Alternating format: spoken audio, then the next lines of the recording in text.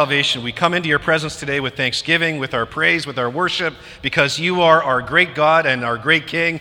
You rule over all creation, and you rule over us, since we are part of your creation.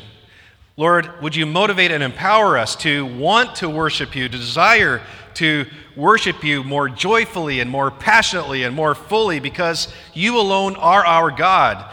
And we want to be enamored with all that you've accomplished for us, Lord Jesus, and your life lived on our behalf, and your death died on our behalf on the cross for our sins in our place. And in your resurrection, you've earned salvation for us. You've made a way for us to know you and be made right with God. And may we worship you in response to all that you've done for us. Keep us away from allowing our hearts to be hardened. Prevent us from allowing our hearts to be hardened against you, from wanting to hear your voice speaking to us. Would you protect us from spiritually drifting or spiritually going astray and looking to God replacements to satisfy our hearts that will not satisfy our hearts. Prevent us from ever sort of getting to that place where we don't want to hear from you in your word anymore, from the Bible. We don't want to read the Bible. Prevent us from ever even getting close to that place of spiritual stagnancy. Lord, we hear your warning in today's passage that those who harden their hearts against you will not enter your rest, the rest of heaven. And so may it never be the case for us here today, Lord. Protect us from ourselves. Holy Spirit, help me to speak your words, not my own. In Christ's name, amen.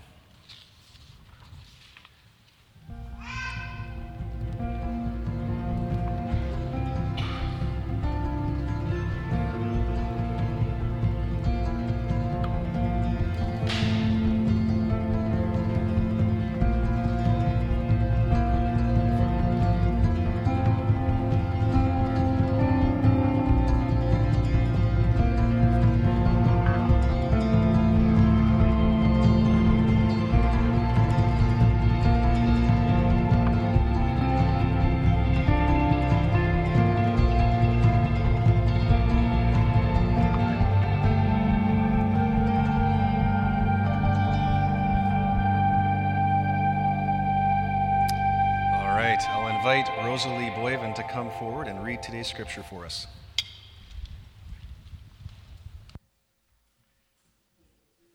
From Psalms 95. O come, let us sing to the Lord. Let us make a joyful noise to the rock of our salvation. Let us come into his presence with thanksgiving. Let us make a joyful noise to him with songs of praise. For the Lord is a great God and a great King above all gods. In his hands are the depths of the earth. The heights of the mountains are his also. The sea is his, for he made it, and his hands formed the dry land. O come, let us worship and bow down. Let us kneel before the Lord our Maker. For he is our God, and we are the people of his pasture and the sheep of his hand. Today, if you hear his voice, do not harden your hearts as at Meribah, as on the day at Massah in the wilderness, when your fathers put me to the test and put me to the proof, though they had seen my work. For 40 years I loathed that generation and said, they are a people who go astray in their hearts, and they have not known my ways. Therefore I swore in my wrath, they shall not enter my rest. Thank you very much, Rosalie. Today we are continuing our summer sermon series. It's all about summer in the Psalms, and we're looking at basically Psalm 90 to about 107. And we're ingesting this Psalm 95 today that Rosalie read for us. The title for today's message is Rebellion Ain't Worth It, Worship Is. Rebellion ain't worth it. Ain't a word, right? But anyhow, I used it. Rebellion ain't worth it, worship is worth it. That's the main idea, the big idea that we're looking at in this psalm. This is very, very helpful stuff. And to set things up, let me just get personal with you. I rebelled against my parents in my teen years. By the way, if you're a teenager, please do not assume that you have to do this. Please don't rebel against your parents unless they are just really crazy, wild. I don't know. That's a whole other sermon. But I rebelled against my parents, and I should not have. Something snapped in me, though, at age 14, and I felt like I just couldn't take it anymore. I resisted this idea of submitting to my parents' authority. And so what I decided one day at age 14 was basically this. Nope, I'm not listening to my dad. I'm not going to listen to my mom. I just can't take it anymore. Maybe it was the band Twisted Sister, their song, we're not going to take it anymore. Maybe that was my theme song for that period in my life. And I'm going to go my own way, as Lenny Kravitz sang back in the 90s, I think it was. And anyhow, so I decided, that's it. I'm done. I'm my own authority here.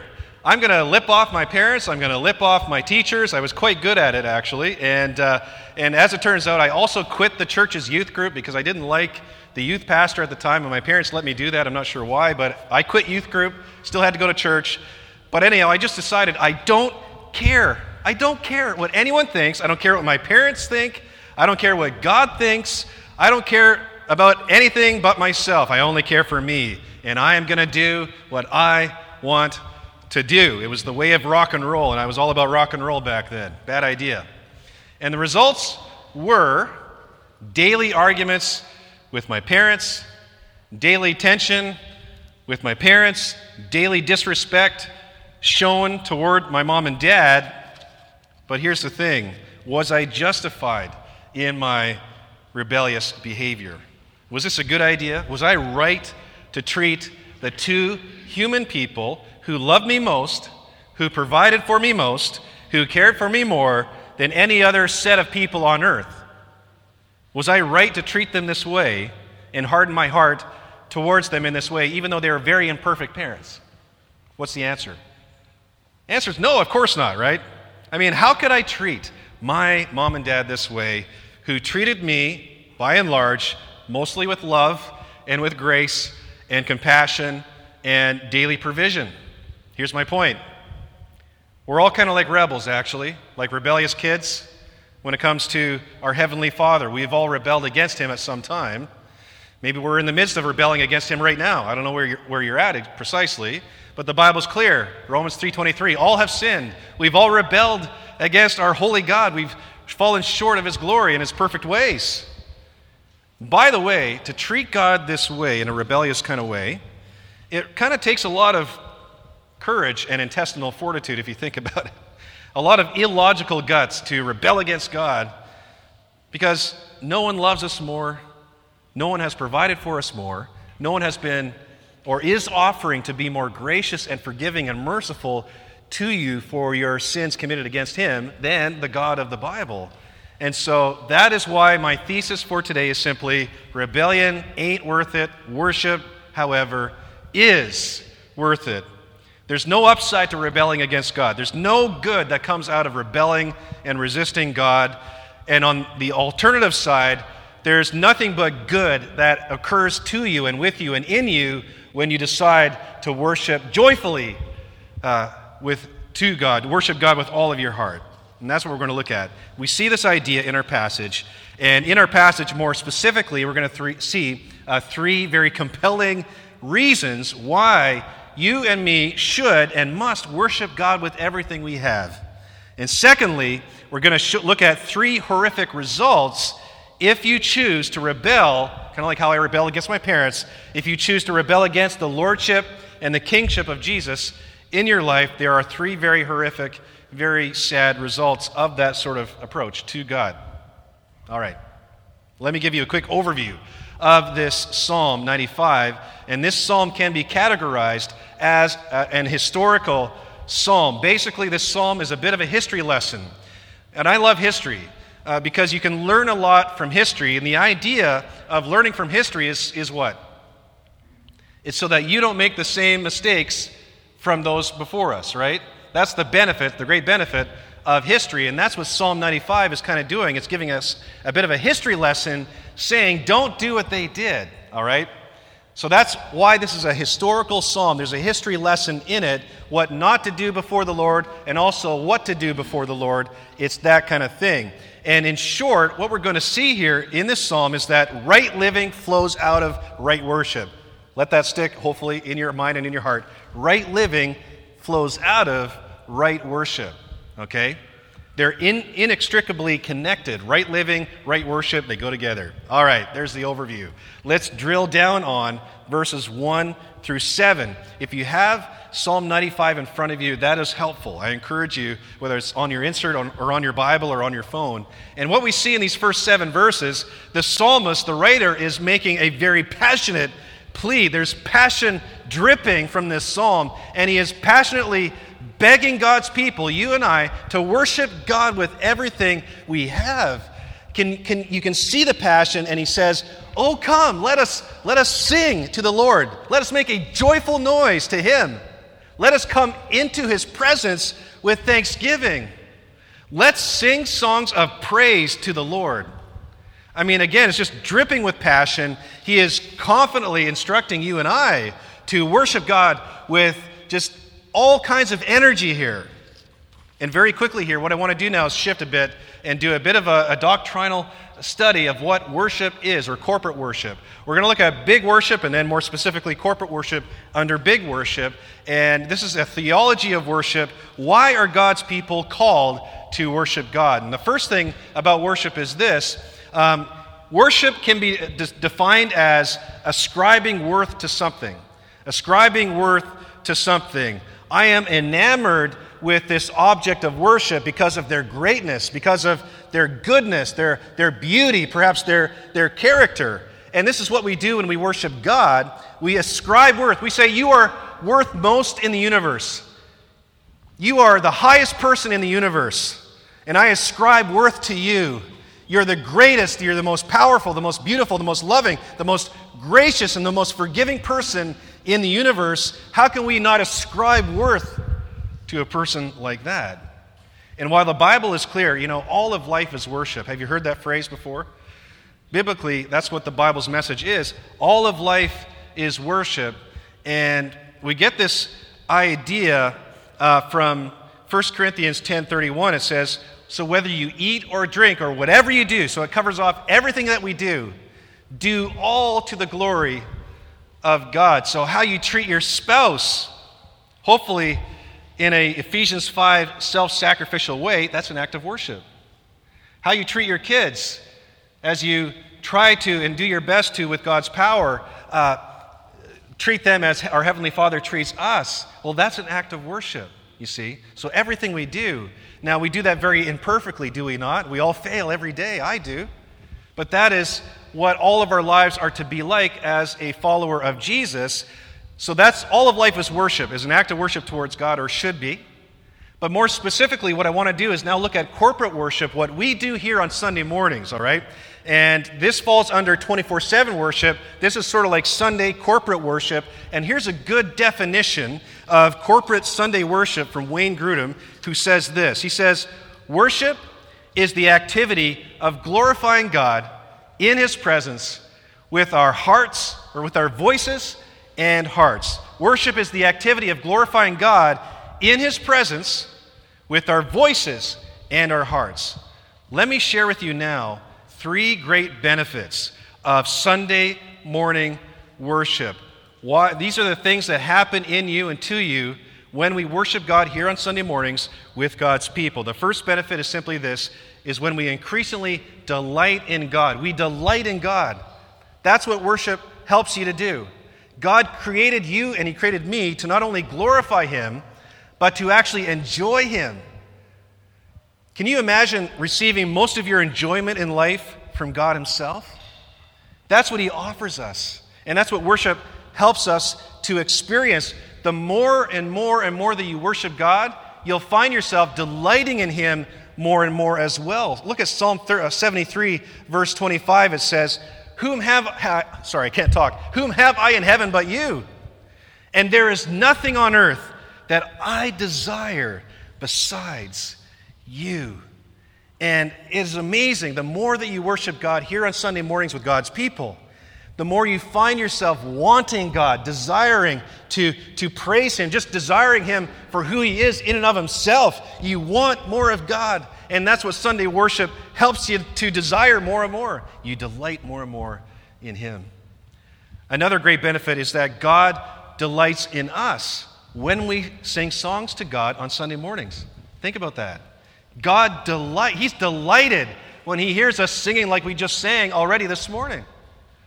And this is amazing to think about. As he sees us here singing to him, singing these great words to him and raising our hands to him, it's like a father with a child taking delight in that person and that child.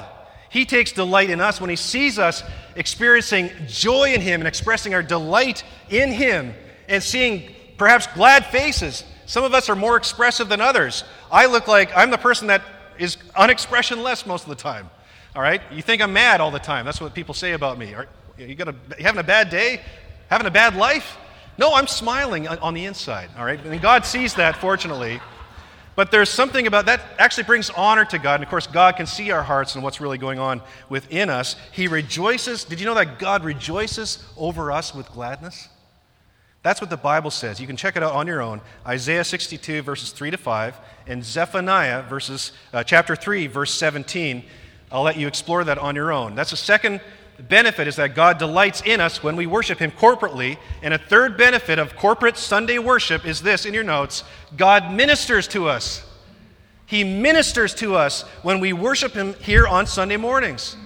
He is caring for us. He is serving us. He is helping us when we worship Him.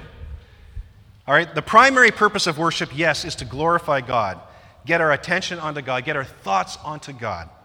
However, as we get our thoughts onto God and we delight in Him, something happens, perhaps somewhat passively, inside of us as we're singing words of praise to God. In that moment of praise towards God, singing songs to God, you and I, at the same time, are being spiritually strengthened, are being spiritually built up. We are being spiritually fed by God Himself.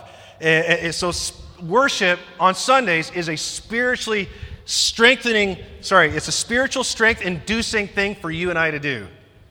James chapter 4, verse 8a says, draw near to God, and what happens? He will draw near to you. You draw near to God, He's going to meet you right there in that same place. That's really cool. That's one of the best things to think about, that God would draw near to me despite all that I've done against Him.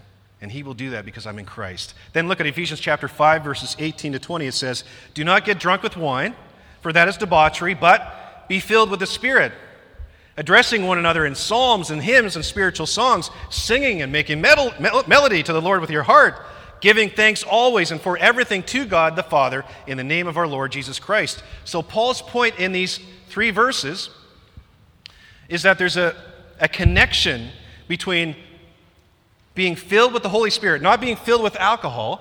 He's saying that's just a dead end. That's debauchery. That's sin. No, be drunk, if you will, with the Holy Spirit. Be filled with the Holy Spirit. There's a connection between being filled with the Holy Spirit and corporate worship on Sunday mornings. There's a connection. All right? And by the way, being filled with God's Spirit is not limited to just Sunday mornings here. However, one of the ways that God makes you stronger spiritually and fills you with His Holy Spirit is when you gather here with God's people on Sunday mornings. If you're sort of like feeling like, God, where's God? And I ask God to fill me and I ask God to take control of me, and it's just like nothing's happening. Well, maybe the missing piece is not being here enough to be filled with the Holy Spirit. This is an important piece, an important part of being filled with God's spiritual strengthening and encouragement and edifying into your life to help you grow in Christ more and more and experience more delight in God. All right? So there's the brief theology lesson about what worship is and what worship, the great benefits that worship brings to you. Let's get back to our passage. And point number 1 on the insert is this in your notes. Let's joyfully sing our worship, praise, and thanksgiving to the Lord and bow down to Him because.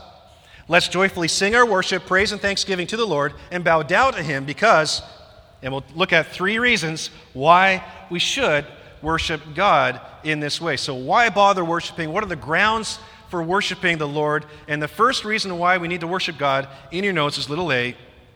He is, and this is from Psalm 95, He is our great King over and above all gods. He is our great King over and above all so-called gods. We see that in verse 3. Verse 3 is all about showing us that no one supersedes, no one is over and above the authority of God, our ultimate King. And so God, our King, is higher than the world's most prominent CEOs, such as Apple's Tim Cook, Google's Sundar Pichai, Amazon's Jeff Bezos. God is higher than all of those CEOs. God, our King, is higher than our Prime Minister, Justin Trudeau, the Commonwealth's Queen, Elizabeth, America's President Trump. God, our King, is higher. I love that picture. Furthermore, God our King is higher than all other so-called gods. So he's higher than Krishna. He is higher than Buddha. He is higher than nature, which a lot of people in the West Coast worship. He made it. How can he worship it? You know? He is higher than Muhammad. He is higher than the Pope. God our King is highest over all. And if God our King is highest over all, if he is the sovereign ruler of the universe, is this not a person who is absolutely, fully, completely worthy of our praise? Absolutely, in every way. How can we not worship the greatest person in the universe? See what I mean? Just logical. Here's the second reason why we must worship God in your notes, according to Psalm 95, is little b in your notes, is simply, he alone is the maker of all things. He alone is the maker of all things. No one else made the universe as we see it today, other than God the Father, God the Son, and God the Spirit. Together, one God, they made everything we see. And in God's hand are the depths of the earth. He's got the whole world in his hands, made by him. Think about that. God owns the tallest mountains. Everest belongs to him. God owns the sea and the oceans. The Pacific belongs to him. God owns the dry land, so even the Okanagan belongs to him as well. Why do they belong to him? Well, because he alone made them. He made Everest. He made the Pacific. He made the Okanagan. And if you make something, you generally tend to own that thing. I've talked about this a lot of times, but this is an important point that we've got to get around our minds and our hearts. Back in the day, for example, I used to really be I thought I was an artist. And the older I got, the more I realized, no, I'm not. But back in the day, in grade 4, I made, just before Christmas time, an artistic creation. And it was a paper mache Rudolph the Red-Nosed Reindeer. I made that. That's not the actual picture. Believe it or not, someone else on the internet made one a lot like mine. And so it was kind of like that one, except mine was even better. It was even more beautiful. It really was.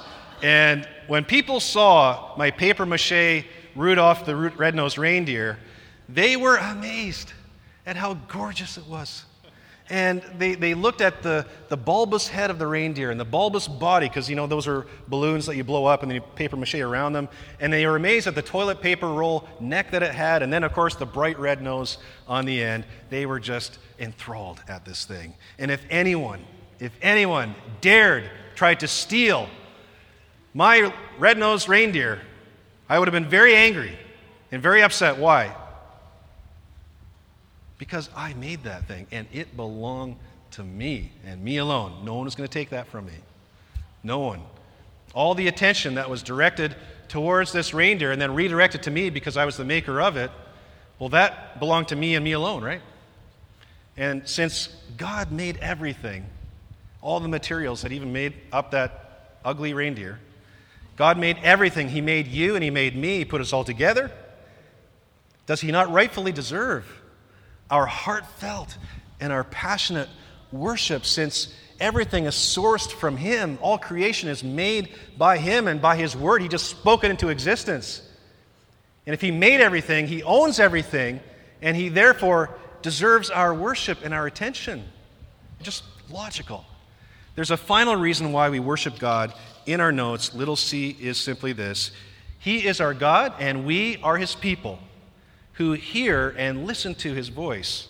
He is our God, and we are his people who hear and listen to his voice. Verse 7 talks about how he is our God, we are his people. You'll hear that all around the Old Testament. And it's covenantal kind of language, where God himself, he commits himself to his people.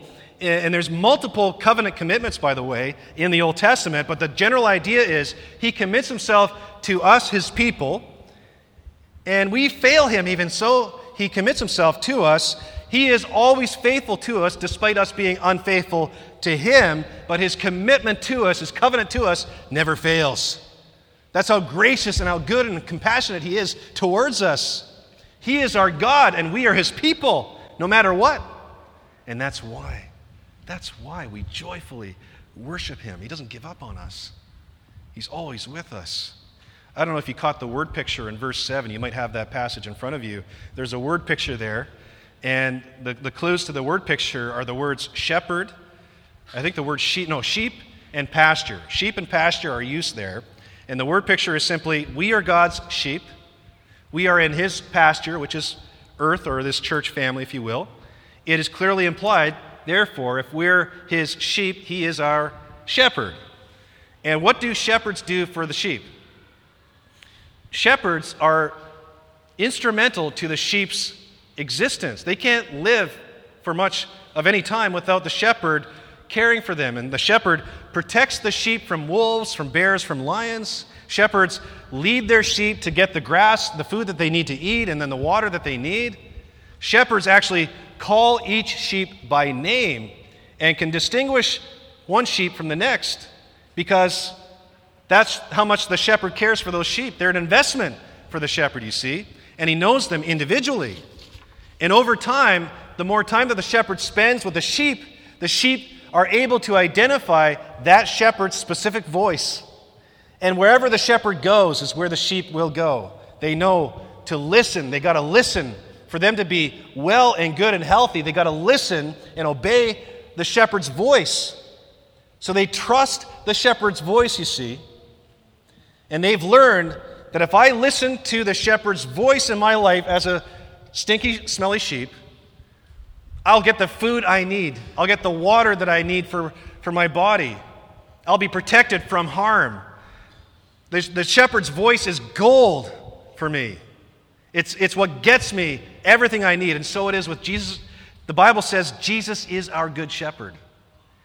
How can we not worship a shepherd with joy? He is our God. We are his people. He bought us. He purchased us for himself with his own blood. The shepherd laid down his life for the sheep. And he did that for us on the cross. And he paid the penalty of death for our sins in our place. And after Jesus died on that cross as our good shepherd, he rose up from the grave 3 days later to save us, to save his sheep. And now anyone who repents of your sins, anyone who trusts in Jesus that he earned salvation for you on the cross and through his resurrection, anyone who is baptized into Christ to tell the world that you're now a follower of Jesus, he will save and he will bring you into his pasture and he will take care of you eternally. He'll give you everything that you need to grow spiritually. And he will give you the promise of heaven in your future. This is a good shepherd. How can we not worship our good shepherd? Now, let me summarize. Point number 1 and points A, B, and C, if you'll bear with me. What I hope you get a sense of here is that to worship God like we do on Sunday mornings, it is a privilege. It is a gift. And we get to do this in a free country. That is a good thing. Worship is a privilege. Worship is not an obligation. And I pray that you're not seeing worship on Sundays as a big obligation. It's like, oh, do I have to sing? Really? I'm kind of tired. Okay. No, it's a privilege. It's something we get to do. What an honor it is to be able to worship God here together with God's people. And I pray that if your worship feels like more like an obligation, like something you have to do because it's what Christians do, I'm just going to tell you that something is wrong. Something is wrong. Something is wrong. And so what you must do is just simply just show up and just start worshiping.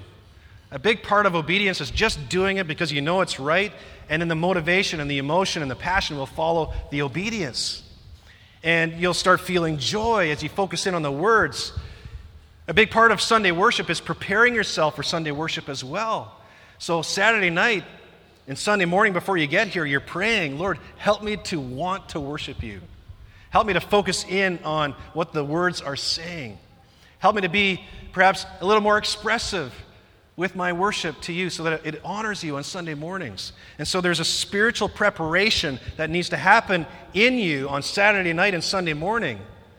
Maybe it means going to bed a little earlier Saturday night, right? Getting enough rest so that you're not falling asleep here on Sunday mornings. Maybe that's what needs to happen. And you find that worship, the more that you do it, it becomes less of an obligation and something that is more joy-infusing in your life. You find yourself delighting in God. You can't wait for Sunday morning worship the more and more that you do it. Let's move on to the second half of this passage of Psalm 95. It is a bit more negative, you may have noticed. And so that's what we're going to look at. Now, we don't shy away from the negative stuff because there's something there for us to be learned.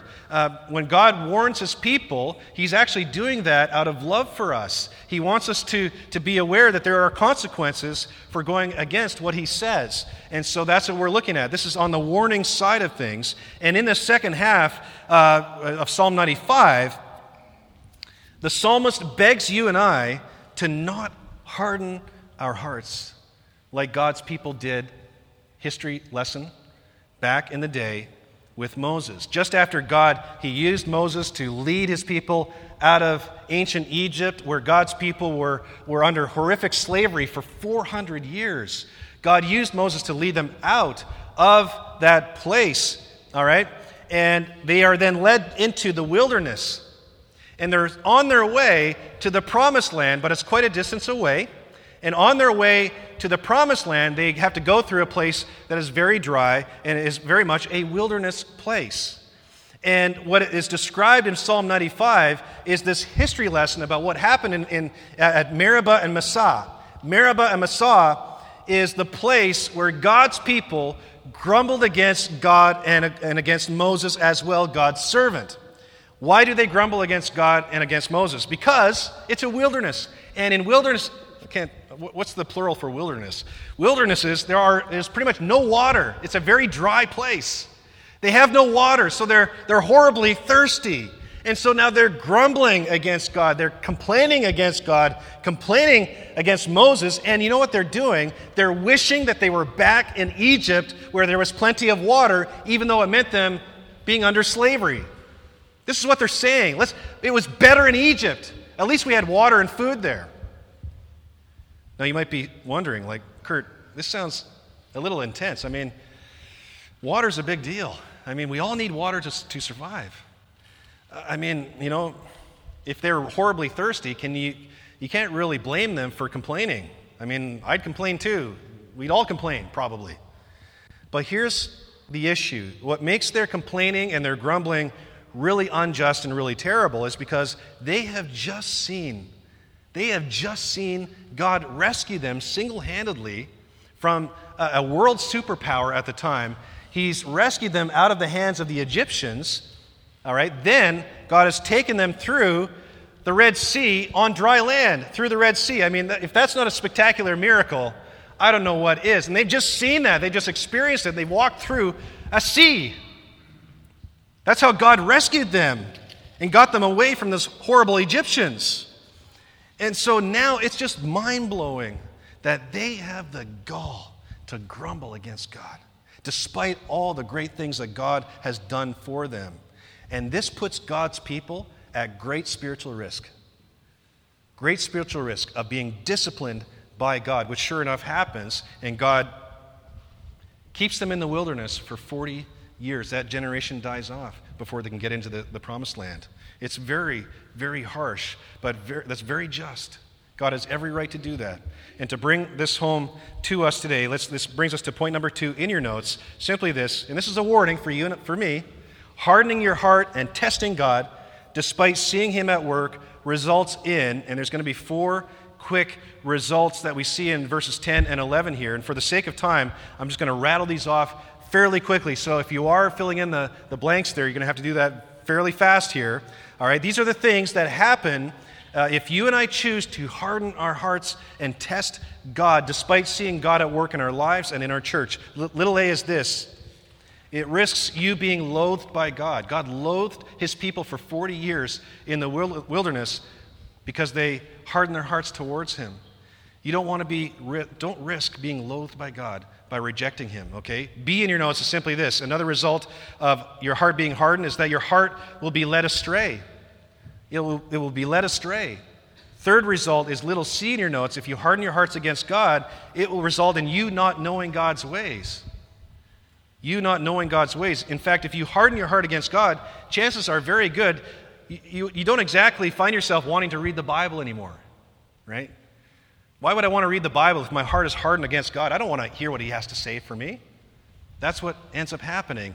And the fourth result of you hardening your heart towards God is ultimately, and this is the worst possible result, is you not entering into God's rest, which is heaven, and rather it will result in you experiencing his eternal wrath. You don't want that. I don't want that. I began today's message by talking about my teenage rebellion and how I resisted my parents' authority in my life. And in hindsight, I am so amazed at how patient my parents were with me during those rebellious years, despite my back talk, despite my disrespectful tone, and just my overall bad and ungrateful attitude. And they were gracious with me in the middle of all that stuff. And now, I'm a parent. I'm a dad.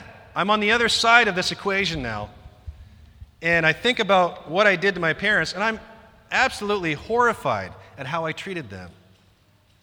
I had no idea how much they had sacrificed for me day in, day out, week in, week out, month in, month out, decade in, decade out. All that they had sacrificed for me, all that they had done for me, I had no idea. And here's what they did for me. They kind of made me, then they fed me, changed my diapers, which were many. Apparently it took me a long time to figure that out. They provided for me. They introduced me to Jesus and his church. They gave me a love for the local church. They listened to me. And incredibly, I had the gall. I had the foolish idea that I had a right to rebel against them because it's what culture told us should happen. Rite of passage. That's nonsense. And only a few years later, in my 20s, after I left home, did I come to my senses, and I said to myself, how in the world could I have treated them, my mom and dad, that way in light of all that they had done for me? And I apologized to them, and they forgave me, and so it was all good. Still, I'm ashamed. But here's my point. It's possible for you and I to harden our hearts like a teen rebel. Our hearts to be hardened against God in some way, that is possible. For our hearts to be hardened against Christ, that is possible. And I think most times it's a very subtle kind of shift. It's kind of happening under the surface. Sometimes we're not fully aware that this might be occurring in us. And what can cause this hardening of our hearts, one thing that might cause it is if we are not actively worshiping God on Sunday mornings with God's people. Sunday morning worship is a way to prevent that from happening. There's other things too, but it's one key way to prevent your heart from getting hard towards God. And corporate worship is all about getting our eyes on Christ and being reminded of how good he is, how great he is, all the promises he's given us through Christ. So worship together here protects us from ourselves. Worship can prevent us from our hearts being hardened, it helps us. It protects us from being loathed by God, protects us from not knowing God's ways. It protects us ultimately and most importantly from not entering into God's eternal rest in the end. And there's no worse place for us to end up than hell. Let's just put it out there. There's no worse place for us. You don't want your life to end up there. That's the most horrific thing that can happen to you or anyone. We don't want to end up on the wrong side of God. And so do you hear this warning from God? Hopefully you see this as an encouragement to keep on doing what you're doing. Keep worshiping God. Keep close to him. Just keep obeying him. And your delight in him will grow, and your passion for him will grow, and his delight in you will grow as well. Keep joyfully worshiping his good name. Never lose sight of how good and great and generous he is to us. Let's pray together. Lord, would you just point out in us today if there is a hardening of our hearts that's going on, if we're not desiring you like we once were, if we're not desiring to read your word and have our souls fed by your truth in our Bibles like we once were. If our desire for you, our delight in you is waning, would you make us aware of that shift? It's very often so subtle, but point that out in us. If we need changing, would you help us to see the importance of Sunday corporate worship? And would you help us delight in you more through it? That we would be delighted by you more. Lord, help us to see Sunday worship as a source of being ministered to by you as well. And help us not to lose sight of all that you've done for us in and through and by the gospel. Jesus, you earned our way into heaven for us because we couldn't earn our way into heaven. All of us have sinned. And it's only your saving action on our behalf that allows us to have a right, good relationship with the Father forevermore. Thank you that through Christ we will inherit all that Christ has inherited. We don't deserve any of your grace. We don't deserve any of your love. We don't deserve any of your compassion and forgiveness of our sins. And so we are grateful to you, Jesus. We worship you for the gospel. We worship you for being our good shepherd. We worship you for laying down your life for us, your sheep. Keep us near to you. Protect us from ourselves, Holy Spirit. In Christ's name, amen.